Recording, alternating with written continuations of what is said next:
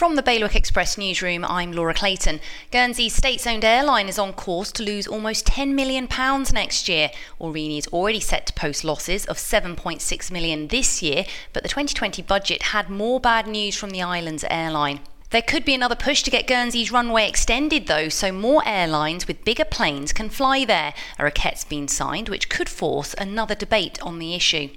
The trial of a woman accused of a £200,000 fraud has fallen apart in Jersey's Royal Court. The jury were this morning directed to find her not guilty after it emerged there was no evidence underpinning the allegations against her. And there are plans for a West End-style busking stage to be created in Jersey. Deputy Montfort Tadier, himself a musician, is backing the proposals. To get the full stories, go to bailiwickexpress.com. Your weather, some sunny spells over the next few days with highs of 17 degrees. Bailiwick Radio News.